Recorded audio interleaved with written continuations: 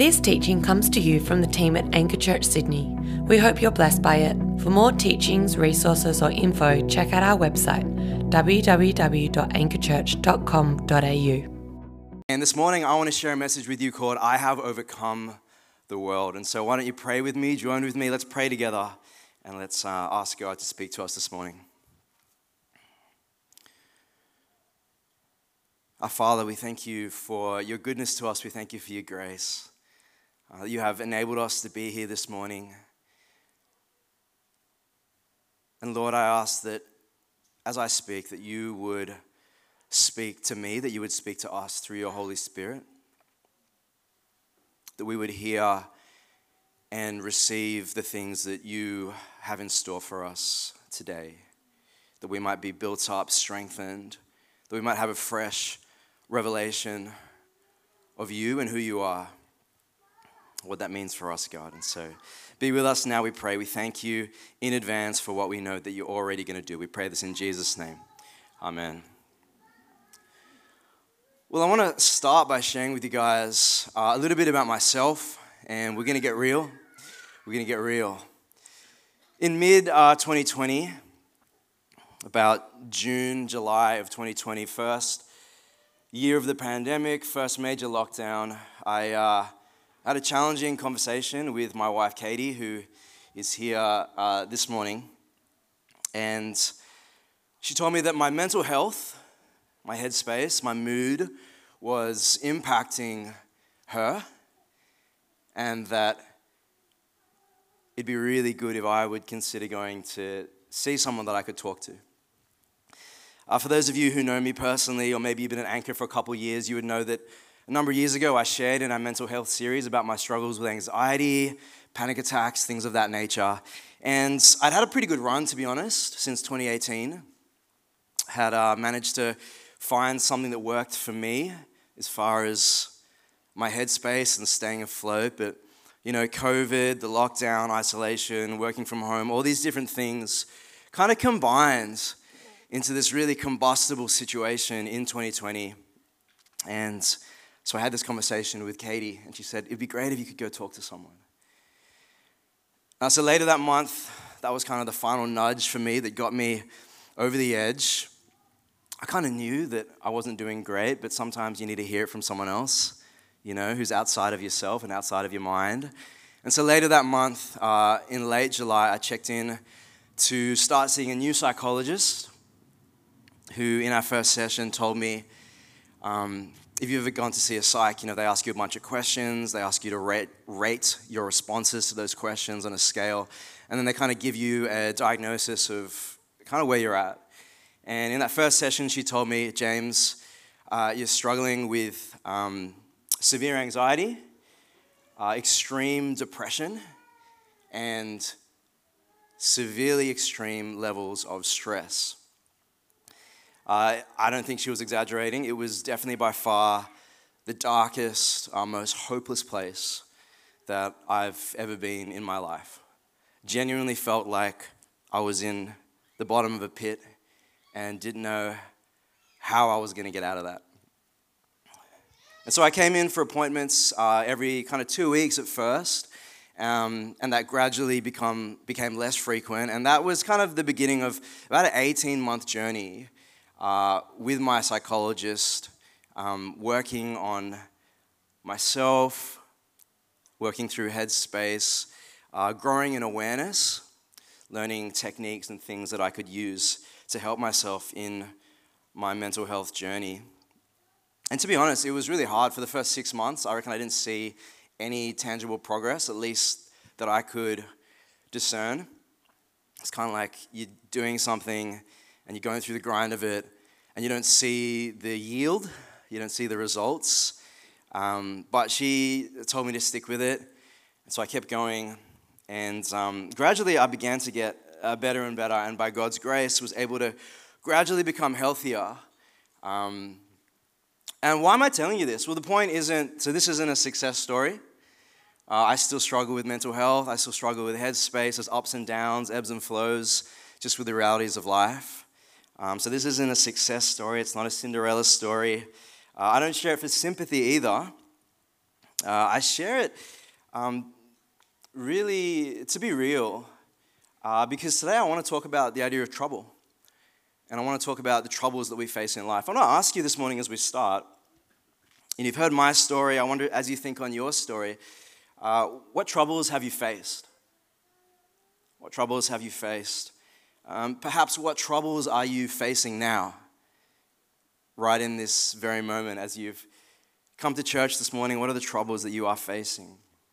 See, trouble and hardship are part of the human life. Many of us would know that by experience. Many of us have experienced really difficult troubles, and if you haven't yet, they are coming. And the question I want to pose to you as we begin is, where do you turn in those moments? Where do you turn in those moments? Where can you find the strength to keep going? What do you put your hope in? What do you put your hope in? Where do you find peace? Where do you find a peace that lasts, that endures, that sustains? See, these are some of the things that Jesus talks about in the scripture that we've just read this morning. And what I want to do is I kind of hone in, particularly in the last verse of the chapter. That's where we're going to be camping out. That's where we're going to be spending our time this morning. What I want to do, my aim is to help show you how Jesus' words are real and relevant for us today. You see, this is a word for those of us who are walking through trouble today. And I want you to leave today feeling strengthened and looking to Jesus, that you would run to him, for what you need most right now. My aim is that all of us, we would leave today with more hope, more faith, more peace, more strength. Not because our circumstances have drastically changed over the next half an hour, but because we have seen afresh and grasped anew the reality of who Jesus is and the hope and the peace that only he can give. And so that's what I'm trying to do today. That's where we're going today. Does that sound all right? Yeah. Cool. So as we start, have your Bibles open there, John chapter 16, verse 33. And I want to share with you a couple of truths, a few promises that Jesus gives his disciples. In that moment, contextually, he's speaking to his disciples, but really, I think by extension, all who would come after them and also walk in their shoes, all who would follow Jesus, who would be his disciples, including us. So I want to show you a couple of things that Jesus promises. The first promise Jesus gives there in verse 33 is that the disciples will experience trouble in this world. You will have trouble in this world.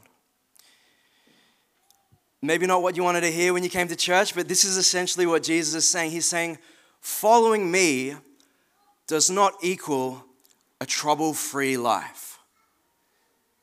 Following me does not equal a trouble-free life. And I'm going to tell you why that matters. I'm going to say why that matters in a little bit, but let's do a little bit of work before we get there. And so you might be asking, what kind of trouble? What kind of trouble is Jesus talking about here? And if we remember that this upper room conversation, this is one long discourse, starting in verse 14, going to the end of, starting in chapter 14, going to the end of chapter 17. And so this is one long conversation. So let's have a look back at what Jesus says in the chapters earlier, as we recall his words. So what kind of trouble?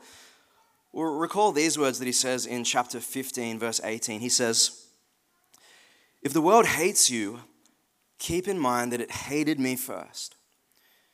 If you belong to the world, it would love you as its own. But as it is, you do not belong to the world, but I have chosen you out of the world. That is why the world hates you."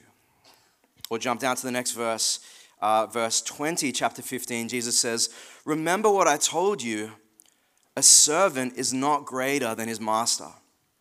If they persecuted me, they will persecute you also." So here he's talking about opposition from the world. He's talking about persecution in verse 20. Even earlier in chapter 16, where we're camped out today, Jesus talks about how the disciples there in verses 1 and 2, he says how they'll be put out of the synagogues, how some people will even want to kill them. It's like super intense, right? And in verse 32, just before this verse that we're camped out in today, he talks about how, quote, he says, the disciples will be scattered, each to your own home. And so these are some of the troubles that Jesus says the disciples will experience. I don't think this list is an exhaustive list. I don't think it's the full range of all the troubles, but it is some of them. And if we think on the life of Jesus, we know that in his life, he also experienced troubles like being mistreated.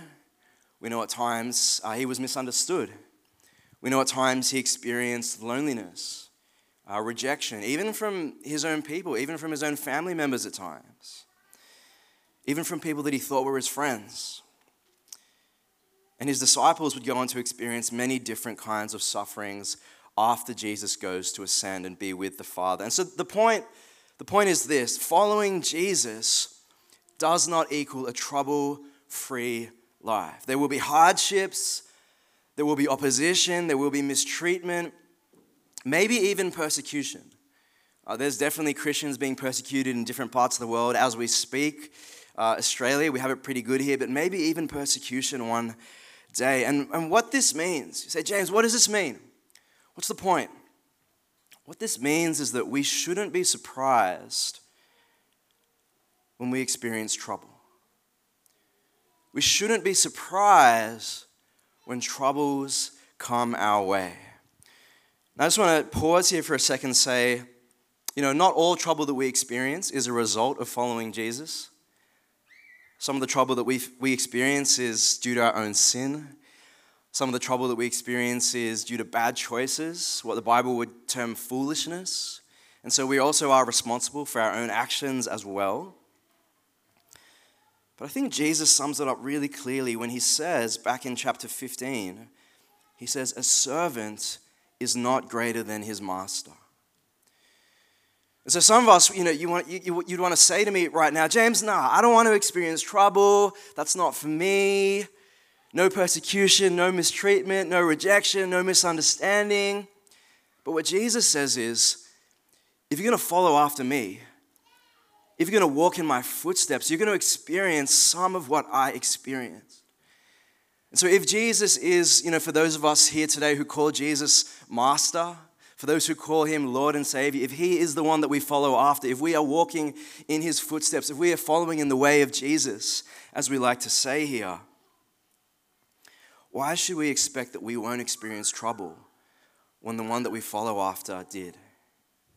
For a servant is not greater than his master. And here's why this matters. Here's why this really, really matters. I want you to listen to me carefully here. This matters because if we believe that Jesus has promised us a trouble-free life, then our faith will falter. Our faith may even fail when we face hardship and opposition.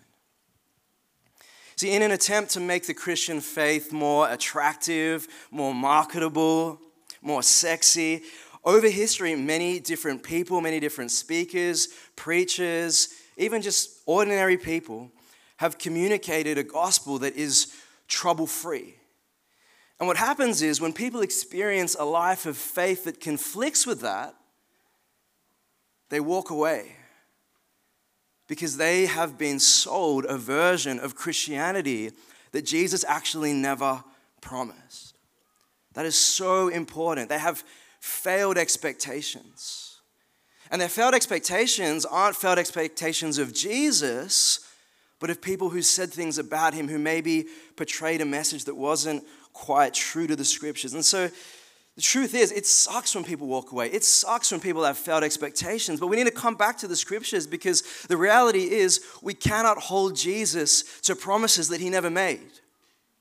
We can't try and cash checks that he never wrote. It's like a child who's grown up their whole life being told, you can have whatever you want in life. You can be whoever you want to be just because you want it. And what happens? They grow up. They experience the realities of life, the realities of hard work, things being unfair, the fact that often things don't go as we want them to go, and they end up disillusioned. they end up devastated. Sorry, I'm having trouble with the connection. Let's try again in a moment. She knows. Don't know if that's going to keep going, but if it is, we might need a keyboardist up here to turn that off. Hey, let me keep going. So let me ask you this morning, Anchor Church, if you're here today, you're a follower of Jesus. When you experience trouble in life, when you experience hardships in life, how do you respond? What are your expectations of Jesus and of the Christian life? Do you get angry at God because he's failing to meet some version of the gospel that you believe, some expectations that you have about the kind of life that he's guaranteed you? Or do you understand that trouble will come? When people make fun of your faith, when you might be misunderstood or rejected for what you believe, because let's be honest, we don't really face persecution here. I think the worst that we face is, people in the workplace, friends and family, they might just misunderstand us. Like they might give us an awkward look or ask a couple of questions that make us feel a bit uncomfortable. Might give us that, that facial expression that makes us feel a little bit left out. When that happens, what do? Do you understand that that's part and parcel of following Jesus? Or do you shrink back? Do you minimize your faith? What'd you do on the weekend? Oh, hung out with some friends, maybe watched a footy game. What about yesterday? What'd you do on Sunday?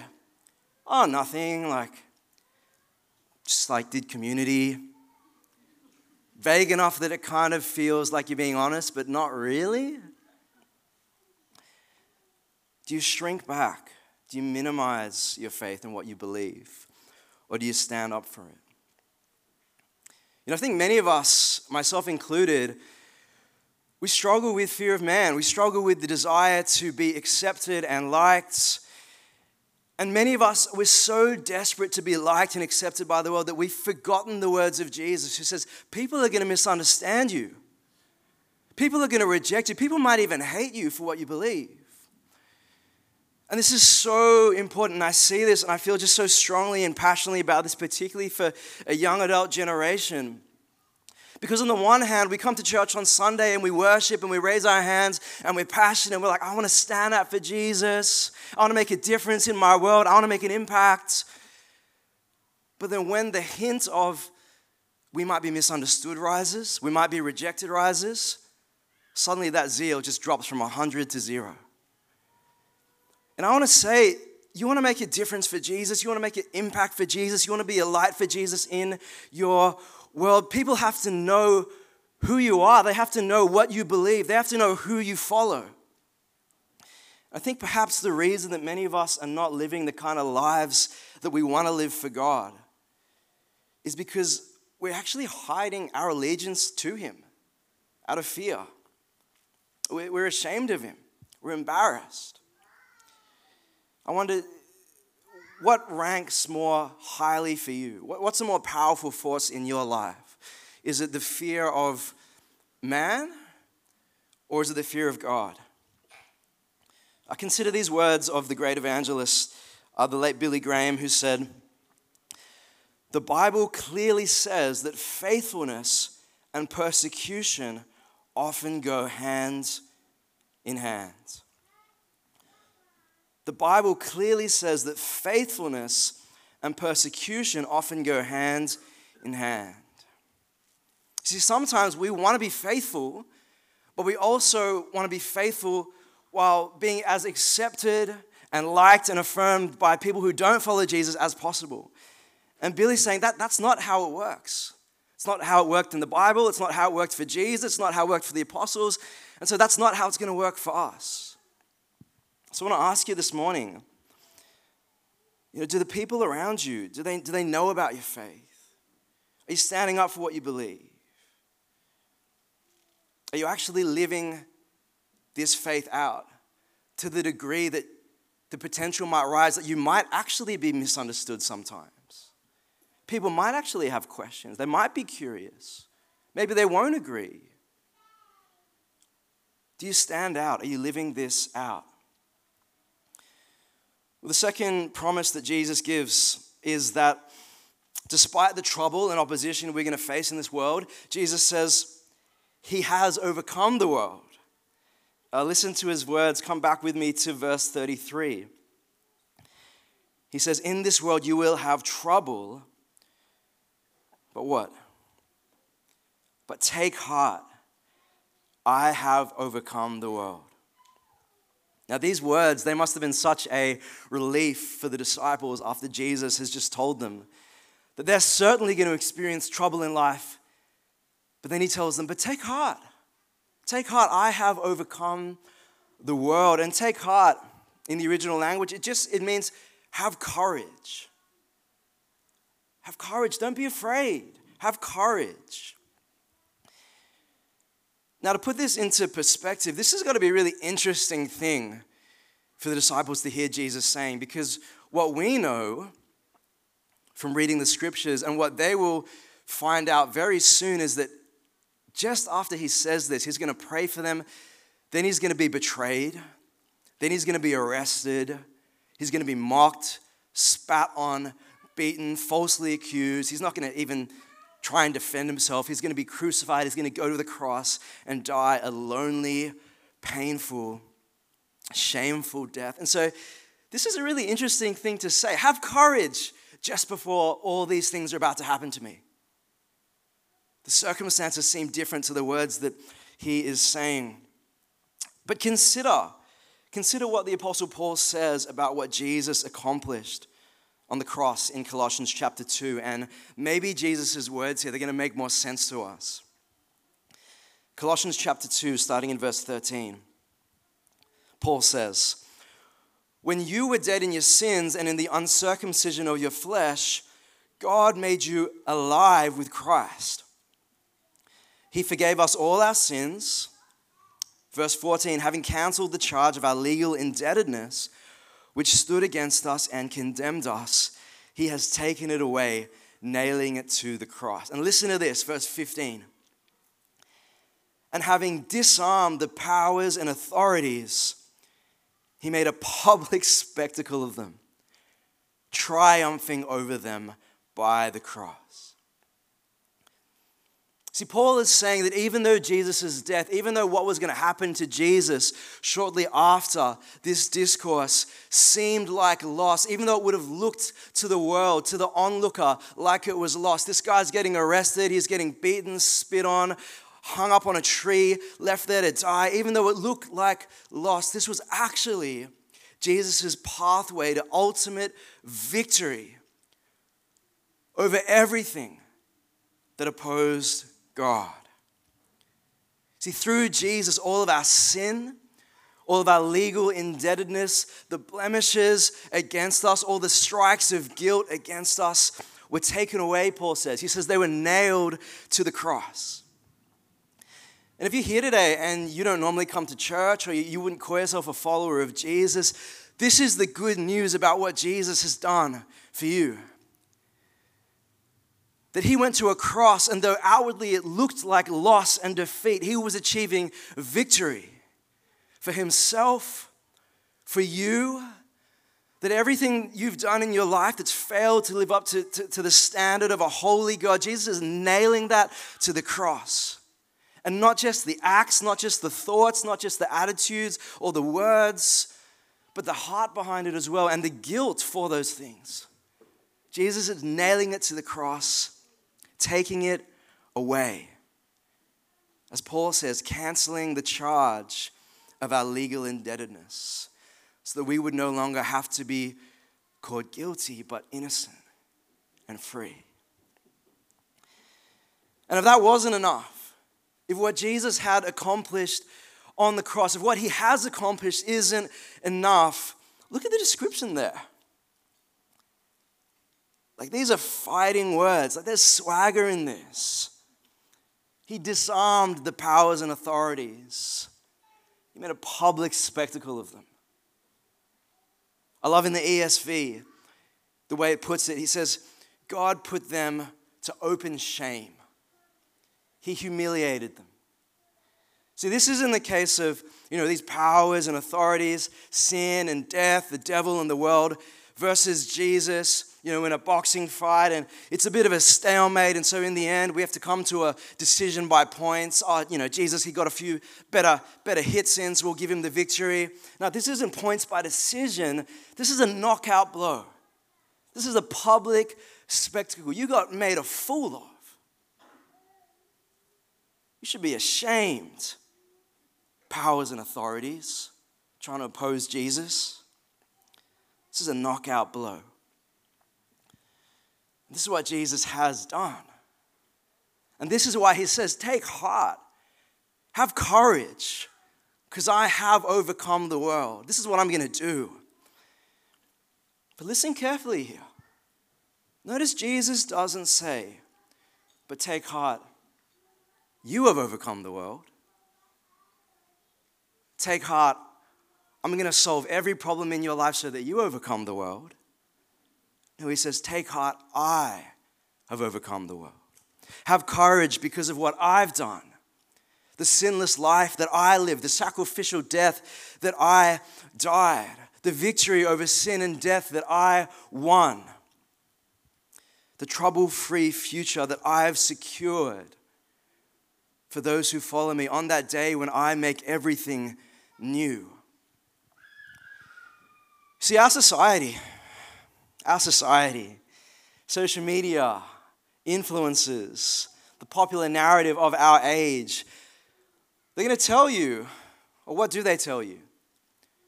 Put your hope in yourself and your inner strength, what you have to offer, because you are strong and you are capable and you have potential and you have everything you need to overcome everything in your life.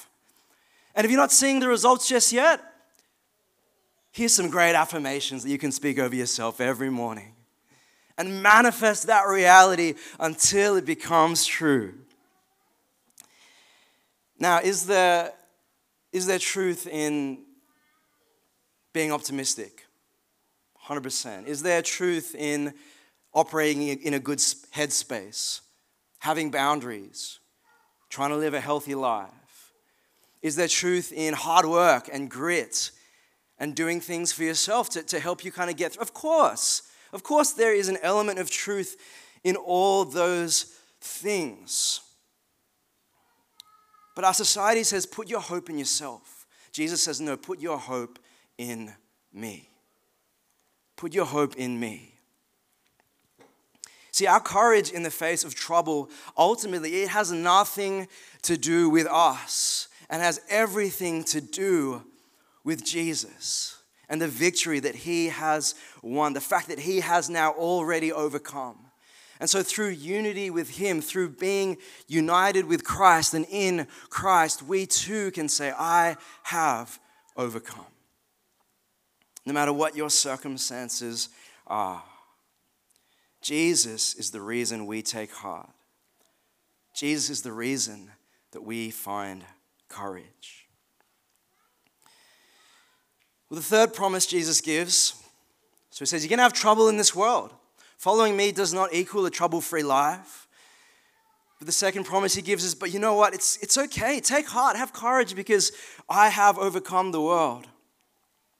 And the third promise Jesus gives is that despite the troubles that his disciples may experience, despite the fact that he is about to go to the cross, despite the fact that even though he's been telling them about this for 3 years, they're still not going to get it, and they're going to get scattered, they're going to flee and freak out. Peter's going to deny Jesus 3 times. They're going to be like, oh my gosh, like, what is going on? Despite all of that, Jesus says they can have peace. And that's the third promise, that we can have peace. Verse 33. I have said these things to you, that in me you may have peace. You see, everything that Jesus has been telling them in this upper room discourse, everything he's been telling them from the beginning of chapter 14 up until the end of chapter 17, he's not telling them this to scare them. He's been telling them this to prepare them for what is to come, even though they don't fully get it. You see, by teaching them about how he is the way to the Father, by teaching them about how he's going to send them the Holy Spirit to be with them and how they can abide in him. Remember John chapter 15, abide in me. He's giving them a way to access peace when troubles and persecution come. He's giving them a way to access peace when he's no longer with them. When they look back and they remember and they recollect the things that he's told them, so that their hearts may be able to be set at rest. So this is the heart of Jesus for his disciples. His disciples then and his disciples now. He doesn't leave them alone. He doesn't leave them uninformed or unprepared for what is to come, but he shares with them what is about to happen so that they can find peace in him despite his physical absence. And he says, servants don't know their master's business, but I have called you, what? Friends. I've called you friends. And so as I close, Maz, you can come up. I want to ask you another question this morning as I close, which is, where do you find peace in the midst of the troubles of life?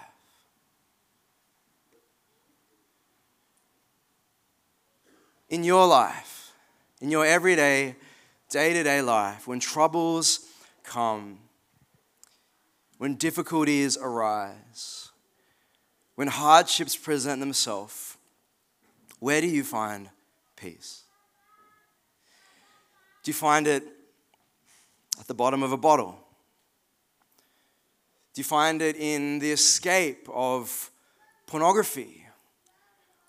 Or numbing yourself through binging streaming services? Do you get a momentary experience of peace through the affirmation of others online? If I get enough likes, if I get enough responses, interaction, it gives me this momentary sense of peace. Or maybe you find a sense of assurance and affection through the loving words or actions of your partner.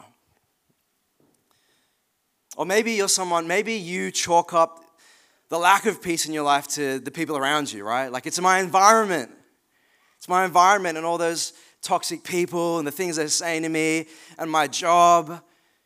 It's my external environment. And if I could just remove myself from that for a moment, I'll just go off the grid. I'll just go MIA. I'll just stop. I'll disconnect from people and community. Maybe I'll go traveling for a little while. I'll find my sense of peace. Where do you find your peace?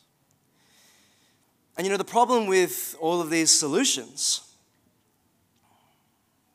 and I'm sure there's many more,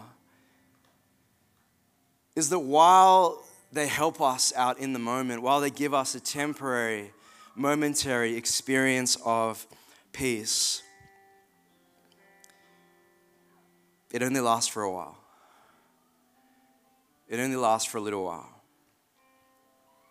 See, they offer us glimpses, they offer us shadows of a true and lasting peace that only Jesus can offer. See, think about this for a second. So often when we find ourselves faced with troubles, our immediate reaction is, well, if I just remove those troubles from my life, then I will have peace. Now you have to ask yourself, if that peace only comes when there's no trouble, is that actually true peace? Is that actually true peace? Or is it just the absence of difficulty? See, all these things that we run to, all these things that we give ourselves to, that we seek, they don't work because they were never intended to work. They're counterfeits which buckle under the pressure of giving us what we truly need, because the peace and the hope and the joy and the strength and the endurance that we ultimately need can only be found in one place, in one person, and his name is Jesus. And it's only by trusting in what he's done, by joining ourselves to him, by looking to the fact that despite the fact that maybe I haven't overcome everything in my life, he has overcome. That's where I find my peace. And so this morning, what I want to do is I want to give us an opportunity to respond and to ask Jesus for that peace that only He can give. And I don't know what you're going through in your life. I don't know what troubles you walked in here carrying on your shoulders, but I know that your shoulders can't bear the weight of it. And I know that despite what you look to, whether you'd want to admit that to me or not, I know that whatever you're looking to can't bear the weight of it. But I know that Jesus can. And I know that His promise is that when we come to Him, He will give us that peace. And it's a peace that lasts.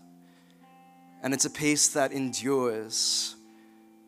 And it's a peace that knows no limits, no boundaries, no quotas. There's no daily limit that you can tap into and then, had enough of that today. There's no more left. No, there's so much. It's abundant. Why? Because Jesus gives it freely and He gives it limitlessly. And so in a moment, I want to ask you to stand and pray with me. And the reason why I want us to respond is because I believe that, our God, He doesn't want us just to hear things and to intellectually process them and then to kind of agree with them in our minds, even though that's an important part of learning and listening and hearing and growing. But He wants to meet us experientially. He wants to minister to us through His presence, through His Spirit. And so in a moment, I want to ask you to stand and pray with me. And my conviction is that He will meet us in this moment by His Spirit. I believe that when Jesus says, "In me you may have peace," I believe He actually means that. And He intends to make good on that promise. And so as I close, I just want to read you this amazing quote that I came across as I was preparing the message this week. And then I'm going to ask us to stand and pray. And you can listen along or it'll be up on the screen behind me. And it's this beautiful quote by Donald Miller who summarizes this peace of Jesus. This is what he says. He says, "As long as a Christian is in the world, he will be pressed as though by a great mob." This is the trouble, right? He will be crushed in spirit as though great crushing weights were lying on his chest. He will know spiritual anguish like that of a mother in labor. This Jesus has told us. But when He speaks, therefore, of peace, it is not the peace of unruffled days, but the inner confidence of a warrior who was weary, thirsty, outnumbered and wounded, but who fights bravely on, confident of the outcome, assured of victory. We are not saved from trouble. We are saved in trouble. So why don't you stand up and join me. And I want to pray for us this morning. And just close your eyes, join me in prayer. And if you are someone who you want to receive this peace of Jesus this morning,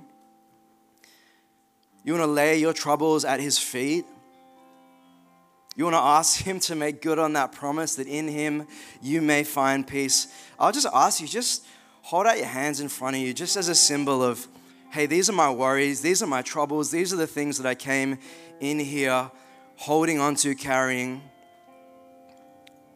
And Lord, I want to give them to you this morning. And I want to trust you in the midst of my trouble, even despite my trouble, that you have overcome the world. And that this peace that you speak of, that this is real, this is true, this is for me. So just hold out your hands there, hold out your arms, and with your eyes closed, let me pray for you, let me pray for me, let me pray for us. Our Father God, we praise you, we worship you that Jesus has overcome the world. Lord, we thank you that your victory, it was definitive, that you made a public spectacle of the enemies against you, the forces that stood against you and us. And we believe, Lord, this morning that Jesus, you are the only one. Jesus, you are the only one who has done everything that we have needed. You are the only one who ultimately is sufficient for us. You are the only one who, when we go to you for peace, Lord, that peace is truly what we need, that it will satisfy our needs, that it will meet us in our loneliness, in our fear, in our failure, in our rejection, in our troubles, in our hardship. We believe, Lord, that you are the only one who can give us that peace that surpasses all understanding, that makes the troubles of our world, the troubles in our life, look tiny because of your love for us, because of what you have done. And so, Lord, I pray now that you would meet us in this moment. Pray for every brother, for every sister, Lord, with arms open to you this morning, Lord, laying burdens at your feet, asking you for your peace, Lord. Would you give us a fresh sense right now of your Holy Spirit, of the peace that can only be found in you, Lord. We ask that you pour out your peace through your Spirit. I pray that you would be binding up broken hearts this morning, that you would be healing wounds, that you would be restoring faith, that you would be giving a fresh sense of hope to these people who you love, who you have said, I do not call you servant, no, I call you friend. And so, Lord, even as we worship now, Lord, even as we continue to respond, would you continue ministering to us in this space? We thank you, Lord. We praise you. We receive the peace that comes from you this morning. We pray this in Jesus' name. And all God's people who agreed said, Amen, amen.